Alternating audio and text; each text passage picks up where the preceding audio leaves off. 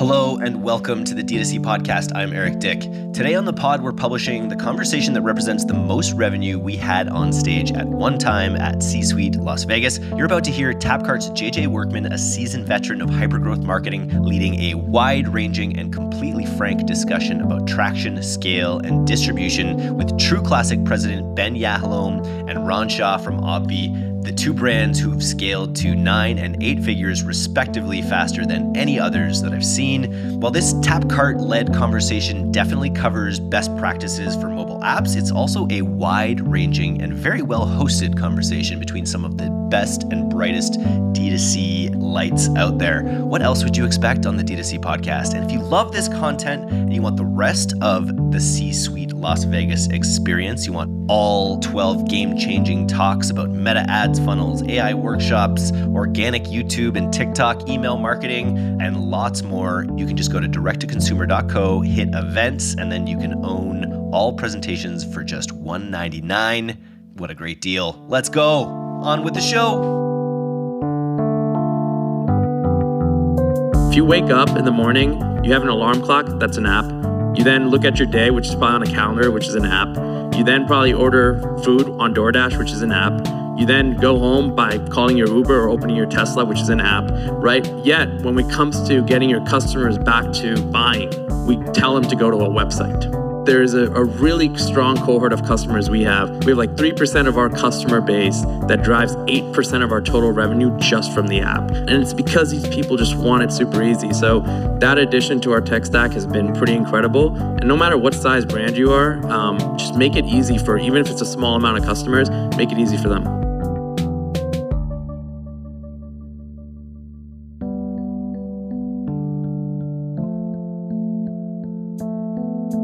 Thanks for having us. Really appreciate it, Eric.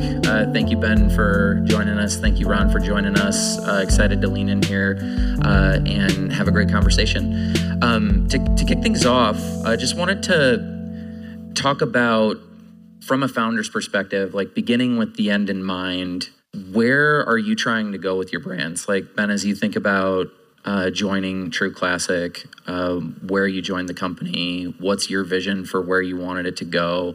We'll throw the same question to Ron for you around Obvi. And I guess, Ben, first of all for you, like when you joined True Classic, like what did winning by design look like for you? What was the end game? Yeah, so I think it always starts with defining a real clear purpose. And for us, the purpose is that we want to empower everybody to look good and feel good. So it's pretty simple, but that's what we believe we're all about, right? So we sell clothes. We start with this t-shirt that I'm wearing, right? And we have expanded across a lot of different product categories. We started in the US and we expanded now into 192 markets. We started just on a website and expanded across different channels like the app, like Amazon, like retail. But ultimately that purpose is the North Star, right? So all of that expansion, whether it's products, markets, channels, is to empower everybody to look good and feel good. What it means, though, from a tactical perspective is that we start thinking about the business and what it needs to look like in order to enable that. I heard a few comments earlier around the P&L and profitability, and I can't stress enough how important that is. So we look at it and say, look, at best, we want to grow really, really fast, and we have been able to grow very, very fast. So at best, you may be able to kind of break even, right, on your customer acquisition efforts. Most of us tend to invest. And so it really underscores the importance of retention and ensuring that those customers who we view as an asset, once you brought them in, you're able to monetize them at a good enough way to sustain your business and kind of like remain profitable. And then if we think about this environment, if you think about designing with the end in mind, I'm sure that most of the founders here or operators, right, have that exit in mind, right, financially speaking. And we live in a world where everybody and everything is EBITDA based, right? Those days of just show me top line growth are, I don't know about over, but they're not here for now, at least. And so if you really think about that, EBITDA for us is coming from repeat and retention. And so we think about those customers. I know we're going to talk about the app, but it's one of the tools we use to really engage with them and make sure that they have a great experience coming back to us. What do you think, Ron? Yeah, I mean, well said. So for us, it was pretty much along the same lines. For us, what we set out to do was the world of health and wellness is a little bit saturated. there's really no barrier to entry to create a health and wellness brand. Literally anyone in this room can go and create one in about 4 weeks, just through white labeled products and creating a website on Shopify. So what we had to do was, first of all, we had to be disruptive. So our play on it was we wanted to sell women's collagen, but be disruptive doing it. But the reason we stuck to collagen was there's enough whey protein brands out there. There's enough pre-workout brands. So we were like, okay, well, let's look into nutracosmetic, which is getting cosmetic benefits through nutrition. What's the product that's doing well there? And it was collagen. And when we studied collagen, obviously you have brands like Vital Proteins, which exited to Nestle, Orgain, and then some of these other exits that have been great. We were basically looking at it and saying, how can we be disruptive here? With our end goal being, we want to exit to a strategic too. Our end goal, our end strategic, hopefully nobody else exits to them before that, but is Unilever. Like from day one, it was like, all right, that's going to be our buyer, right? How do we work backwards from there? What do they need, right? And why is it Unilever? It's because Nestle has bought Vital Proteins, Orgain's gone to another one, and so Unilever is going to be on the market and they're going to be looking. So you got to build a brand that can be exited to them. So now from there, we said, all right, we figured out what product we can create. How are we going to be disruptive, which is we're going to create flavored collagen for women, and we're going to make sure it tastes really good. And then from there, we're going to work backwards to making sure that numerically our business is built so that we can sell to a strategic. And I think, like Ben mentioned, retention, which was before, I think the narrative was it's expected and it's just earned and you're just supposed to get it, to now like we need to focus on this. And it's really the only thing that is probably talked about consistently daily, in every meeting, in every topic, in every conference. So it's nothing to kind of put to the side. And I think that's how we're looking at it. And I think that everyone's motivation is a little bit different, lifestyle business versus exit on a variety of different scales. You had mentioned earlier, Ron, in our conversation that you had this goal for an exit on your side. And one of the questions that I posed was, how do you feel good versus great retention impacts your valuation? Like how are you thinking about retention as a part of your exit? Yeah, it's a good question. I think for us, we're kind of doing this thing where like, we're always kind of trying to play and be in the market. So always talking to like investors, always talking to VC funds, private equity, whatever. Honestly, sometimes it's just for us to go and kind of poke and see what's out there, what's the market like, just put out some feelers. One of the things I will say that at least for our market and from my conversation that's shifted, and I don't know if you agree, Ben, but there used to be like this like top 5 things that's important, right? And it used to be like year over year growth, number 1, and then you had top line revenue being number 2, and then you had product market fit and a few other things, and then retention and stickiness and CAC to LTV was kind of on 4 or 5, or maybe not even in the top 5 list. Now the first thing that the first question I get, even whether it's from an analyst at a VC fund or up to the partner level, the first question they ask is, so what's your repeat purchase? What's your CAC to LTV? How sticky is your product? Why aren't people coming back? What SKUs are they coming back for? What are you doing to make sure that the other SKUs that people aren't coming back for, how are you rationalizing to even keep those SKUs? And it's crazy because these conversations have shifted towards that. And I think it's all come in the last 12 to 18 months for us. But I don't know, it's what we're seeing. Yeah, 100%. So for us, this is what I call the company's scorecard, is this LTV to CAC ratio, right? And for us, we define LTV as a cumulative gross profit over time per customer. So technically, if you account for CAC against that initial order, you can basically have one curve, which is your average customer cumulative gross profit from moment 0, initial order, and you can look at it monthly, quarterly, or whatnot.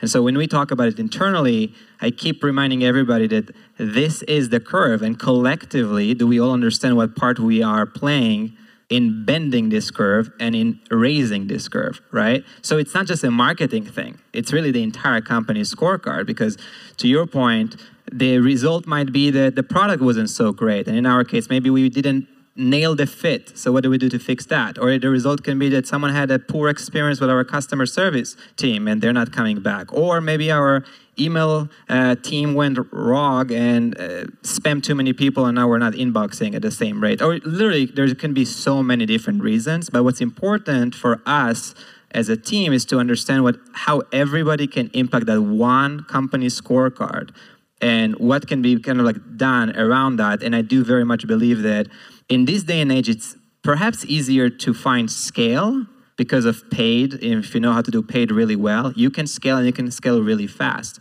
We were able to grow into 9 figures in 2 years, completely bootstrapped and profitably, which is insane. And if I were to tell you one thing that we know how to do really, really well at True Classic, is how to run ads. But if you don't know what to do with those customers after they came into your company, then what's the point of acquiring those assets to begin with? And so it's really the name of the game. And that's what makes great companies from just okay companies. And I speak frequently with investment bankers and PE firms and others, and this is absolutely the top of the list. And we constantly compare ourselves against what's out there, primarily public companies, but also some private deals whenever we can get a chance to see how our cohorts analysis compare and contrast. I think that everybody's on their own journey, right? We've probably got 6-figure brands in the room to 9-figure brands in the room. And I think the way that we think about operationalizing retention is around a lot of shared first principles, but it does look different at different levels of scale. What are your, I guess, pieces of advice, Ron, to early stage founders, mid stage founders, late stage founders on how they should be thinking about retention, how they should operationalize that, what the pieces are, maybe what the different tech stack elements are, what the team looks like, just anything along those lines? Yeah, absolutely. There's actually an initiative that was led by Ash, who's our CMO in the back here. And one of the things that we started looking into was he actually created an Excel sheet that took every single review that we ever had on Amazon, our website, etc. He then put the SKU, whatever SKU that product was, and then we also looked at purchasing behavior for each SKU, right? What we realized was when you look at just Shopify analytics, you see a percentage like 20, 25, 30, and you may get a dopamine hit or you may be kind of like, oh, damn, today's low, but you don't really understand what retention is until you actually go down to the SKU level. So one of the things we did, we're actually working with Benson here, but one of the things we did here was we actually started doing retention by SKU.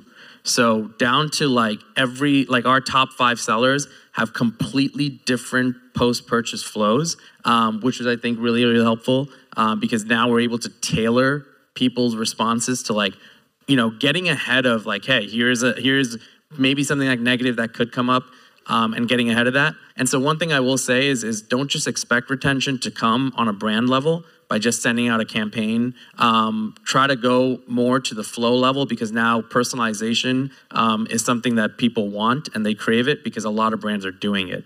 Just a little piece on the tech stack end. So I think traditionally speaking, obviously email SMS is synonymous to what retention has been, and it's been 2 really powerful channels, I'm sure, for every single person in this room. I think for us, a really cool addition to that stack and part of our formulation of retention has been the app. When we started working with Tapcart, one of the cool things that we started noticing was there are customers who literally know they want to buy Obvi and they just want to make it super easy, right? One thing I always say about apps, if you wake up in the morning, you have an alarm clock, that's an app. You then look at your day, which is probably on a calendar, which is an app. You then probably order food on DoorDash, which is an app. You then go home by calling your Uber or opening your Tesla, which is an app, right? Yet, when it comes to getting your customers back to buying, we tell them to go to a website, right? And it seems kind of like funky, right? Because everything's on a phone. And so there's a really strong cohort of customers we have. And it's I think it's a pretty cool stat. I think it's something like we have like 3% of our customer base that drives 8% of our total revenue just from the app. And it's because these people just want it super easy. So that addition to our tech stack has been pretty incredible. And no matter what size brand you are, just make it easy for, even if it's a small amount of customers, make it easy for them. I'll throw the same question to you, Ben. Obviously, you guys have scaled up crazy fast. But what has the journey looked like in operationalizing retention? How has the team evolved? What was the tech in the beginning? Just can you walk us through the journey of what that's looked like and where your focus is?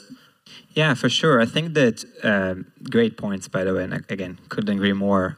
Going back to the scorecard idea, the nice thing about cohort analysis, if you're familiar with it, is that you can cut and slice and dice and whatever by basically any variable of interest, right? So you can start looking at by SKU or by product category. You can, let's say, low AOV, mid AOV, high AOV. You can say came from this channel, from that channel, came on the app, came on the website, came on whatever, like literally any variable of interest. And we really try to answer our questions ultimately with, can we prove on the cohorts analysis that doing X, Y, and Z yields better cohorts, right? Because if you think about that blended curve, well, it's a mix of a bunch of individual cohorts and a mix of a bunch of other variables. And ultimately, in order to drive something, you need to understand what drives it. And so we do a lot of those types of things. And even down to email and SMS. And I know I kind of briefly shared it with you. My team sometimes will come forward and say we drove this much revenue and it will be based on whatever Klaviyo shows, right? And I would actually ask some deep analytical questions, right? Like, how confident are you that this is actually the revenue figure? And so even if you do something as simple as understanding your email and SMS program in the shape of, you know your customers, you know who of those you don't have marketability to, you know those who you do have on email, you know those who you do have on SMS, and you know the ones you have on both, just look at them for a second and see do I see a meaningful lift in the average fill in the blank, revenue per customer, gross profit per customer, frequency of purchase, whatever the interest is, by introducing something, right? So in the app example, we see about, I think, 26% or so lift on app versus regular web users, which is obviously very healthy. There is a little bit of an element of, those are probably our best customers to begin with, and they're joining the app because, to Ron's point, they want an easier, more seamless experience, and our app is definitely better than the website when it comes to ease. But it still shows you that something here is working, right? It's still positively driving what you care about, which is those revenue pair and gross profit per customer, order, product, you name it. So we did basically take this approach. I hired a VP of customer monetization. We have a team in-house. We also work with agencies. And we think about it as again, everything that we do as a company impacts retention. It's not just the marketing team's work. Literally everything we do. It can be our supply chain person. If she worked with the right factory, it's going to come great. If we change the factory and it failed, it can really impact everything else we do, right? Literally anything we do has to do with retention. And then we think about the most impactful lever. So just to repeat, it's trying to open as many one-on-one channels you can. So you have email, you have SMS. We also found success with web notifications. You have an app with push notifications. You can think about things like a paid membership or subscriptions, which I know you guys are big on. We now are testing with other messaging applications. So we just enabled WhatsApp. We're trying to open up iMessage with kind of business communication one-to-one. Basically anything we can do to talk to that customer in whatever way that they want helps, because it creates this one-on-one engagement. And that word here, Ron mentioned, is really big. It's ultimately all around personalization, customization, and it's such a journey to get there, right? Nowadays you have AI, which is really exciting. Still, I think in its infancy and on where it's going. But ultimately how you win is by reaching the right customer with the right product, with the right offer, on the right channel, at the right time, and so many things right. How you get there, though, is a bunch of optimizations. Can't stress enough the importance of analytics. I know someone here mentioned the team of analytics, and it's really for us, there is strategy and execution. Strategy is analytics and measurement. Execution is all creativity and kind of thinking outside the box. And those are the two main levers. So retention is no different. Trying to really understand with analytics, and then trying to execute as creatively as possible, not just with creative our ads, which are awesome, by the way, I think, but just offering things that are really unique and different, and really trying to kind of surprise and delight our customers. I think that Nick made a great point this morning, leaning into the Pareto principle, and I think that really is the thesis of app as a channel in a lot of ways. Obviously, not everybody is going to download an app. You're going to end up with some sample bias there because you're predisposed to get your most loyal fans. How do you guys think about segmentation, focusing on VIPs, focusing on that top tier segment, and going from good to great relative to average to good in other areas? Just like how do you think about catering toward your top segment versus the masses? Yeah, I think kind of actually going off of Ben's last point of trying to get any communication point and every communication point with your customer. So I think there's a reason why in our pop-ups too, right, we collect email, and then many of us have been going to two-step trying to connect phone number too, right? And the reason is you want to have multiple ways to communicate with them. I think with app, the way we look at it is here's a third way to literally get into one of the most important pieces of everyone's daily life, which is their phone, right? So what we focus on is if we can get, even if it's the same customer that we have an email and SMS for, we want the ability to send a push notification to that person, right? Because it becomes a third format of communication and a third chance to either ask them to convert with us again, or ask them to read something that's important, or send them material that could be crucial. So we look at it as just collecting more communication points. And then I think what really helps here is you can incentivize people differently, right? So we've launched over 24 different collagen flavors over these last few years. And the way we kind of launch our flavors is we'll say it's only available on the app. If you want to sign up, you have to download the app. Obviously, staying true to it is important, so we stay true to it. Drives a ton of people to download it because they have some sort of brand affinity to wanting something first.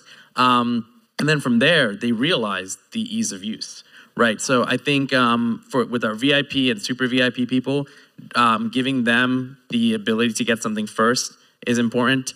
Tapcart also has a really good integration with all your rewards and additional programs that you may be using to communicate with your customer base. So it just creates a lot of ease for them. So for us, we're driving tons of downloads and tons of people to get the app because the only way they can really continue on the Obvi's innovation journey is if you have the app. You have no other way to do it. We'll even post in our community, download the app, and that's the only way you're gonna get access to this launch. So we have thousands of customers that sometimes get a product that other customers are like, wait, where was this? And again, educating about the app. And so now we have thousands of people that we have a third point of communication with and a third chance to retain or regain their business. I guess one of the questions that I often get is around segmentation, exclusion audiences. Like, Ben, how does your team think about storyboarding that communication? Like, are you excluding SMS subscribers? Are you excluding push subscribers from an SMS campaign? Are you excluding push subscribers from email? Do you have like an and both, more is more? Are there different type strategy, or are you choosing either or? Yeah, that's a really important one. Going back to empathy, if you are the customer, and we all are customers of so many brands, is there anything more annoying to just have a brand bombarding you on every single channel all the time, being tone deaf of the fact that you're just so annoying, just going to unsubscribe?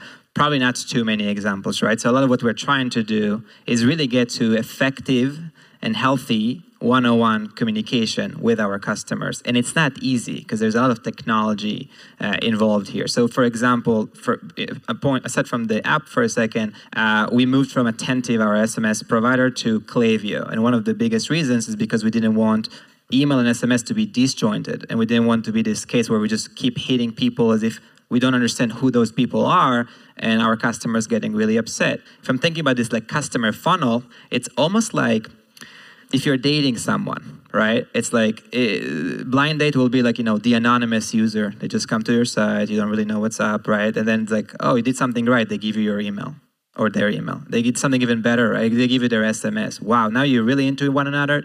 He or she download the app, right? And then maybe deeper in the relationship, maybe you engage in a paid membership program, right? And so on and so forth. And we start thinking about how can we map this customer journey to do what basically ultimately our customer wants, right? And how can we help them manage their notifications? So a lot of cross-channel exclusions. And the one thing that's ultimately the guiding measurement tool on how are we doing this right is this idea of incrementality and holding out people from certain things. So can we hold out a group from people that we send an SMS or the welcome flow or both or whatever it is? So we really try to understand every piece of this puzzle, because there are so many pieces and it gets really overwhelming when you start operating at a high scale to manage down to this one-on-one, like, is it helping or hurting? And even when you have like unsubscribes, right?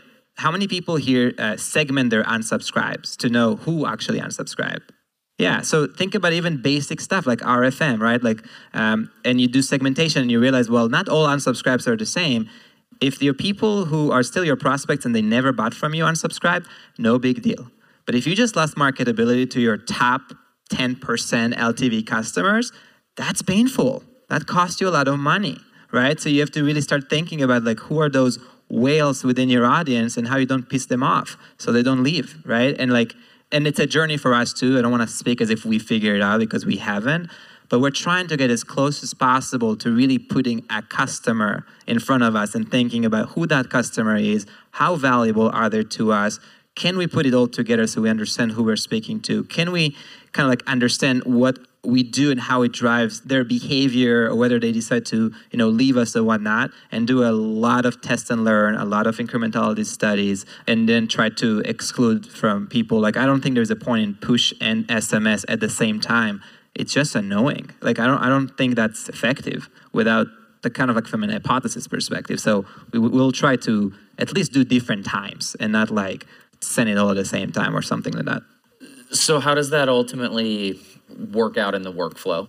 How do you operationalize that? Because Ron, I think that you have a similar take. How's it like for the operators on your team to manage that day to day, week to week? Like how do they create that outcome? Yeah, for us, I mean, the biggest piece is each communication point you get with your customer becomes a certain patch of time you can capture their attention, right? So if you look at like our points of communication, call it email, SMS, push notification in our community, right? And you look at when come to launch something or a promo or something, we kind of break it up across like, call it 24, 36 hours. And pretty much every 6 to 12 hours, you hit a new point of communication, right? So now, even if you're hitting the same person across different things, I think there's some rule that typically takes people 5 to 6 times to see something to buy. Retention, it's not the same stat, but it's also not just one time again, right? So we kind of spread it across through the different hours, and it gives us an ability to communicate with these consumers across multiple channels, because you may open your text message right now, but you're probably in a conference and you're not going to buy something right now. But maybe 6 hours from now, you'll get an email and maybe you'll look into it. But maybe tomorrow morning when you get the push notification, now you've seen it enough. There is a lot of, limited edition type of stuff and limited time and scarcity that you can use. But our workflow is utilizing each point of contact as a amount of time you can capture with your consumer. I think that you guys are both like really top-notch operators, and there's an opportunity cost to everything, especially your time. Like you've got a really intentional take on how you're approaching the year, how you want to grow. Like if you take a walk down memory lane, Ben, I'm curious to get a take from you on what the consideration was like around adding the channel. Obviously there's going to be an investment of time, like you have to focus on it. You're also focused on a number of other priorities. Like what was the reason ultimately that you decided to add that to the stack? What was the vision for it at the time that you did, and like how's it worked out?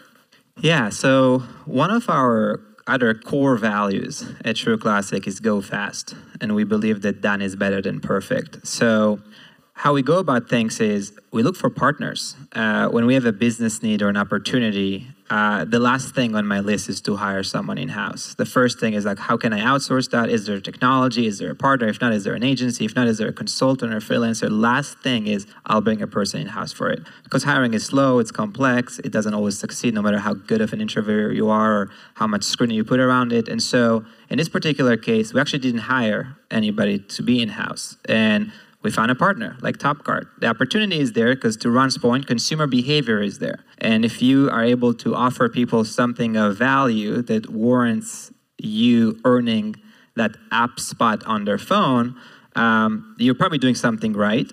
And if the kind of like the lift isn't too significant because you already have a Shopify brand, then what is there too much to risk here, right? So we were like basically going for it. Like we go for so many things. It made sense. We believe in expanding channels. We believe that consumer behavior is there. We love free media, in this case, free push notifications. We already have a site. We have a partner that can go and enable that. It just made sense to go and move fast on that. We didn't have anybody in-house. And frankly, like we still, I would say, don't put nearly enough effort into the app because it does make all things considered a relatively smaller percent, still like mid-high single digit of the bigger picture. But what's really cool about it is that you can run it without having anybody dedicated to it. And if you don't, then you're perhaps just, losing money or missing an opportunity. And the way we go about things is we find opportunities that we believe have merit. We move insanely fast and execute it. Then we measure. And then we see if it's successful. So in this case, I know we've been talking about like probably we're already late to like hiring a person to like do this full time because it's almost like 8 figures alone as like a standalone business for us. And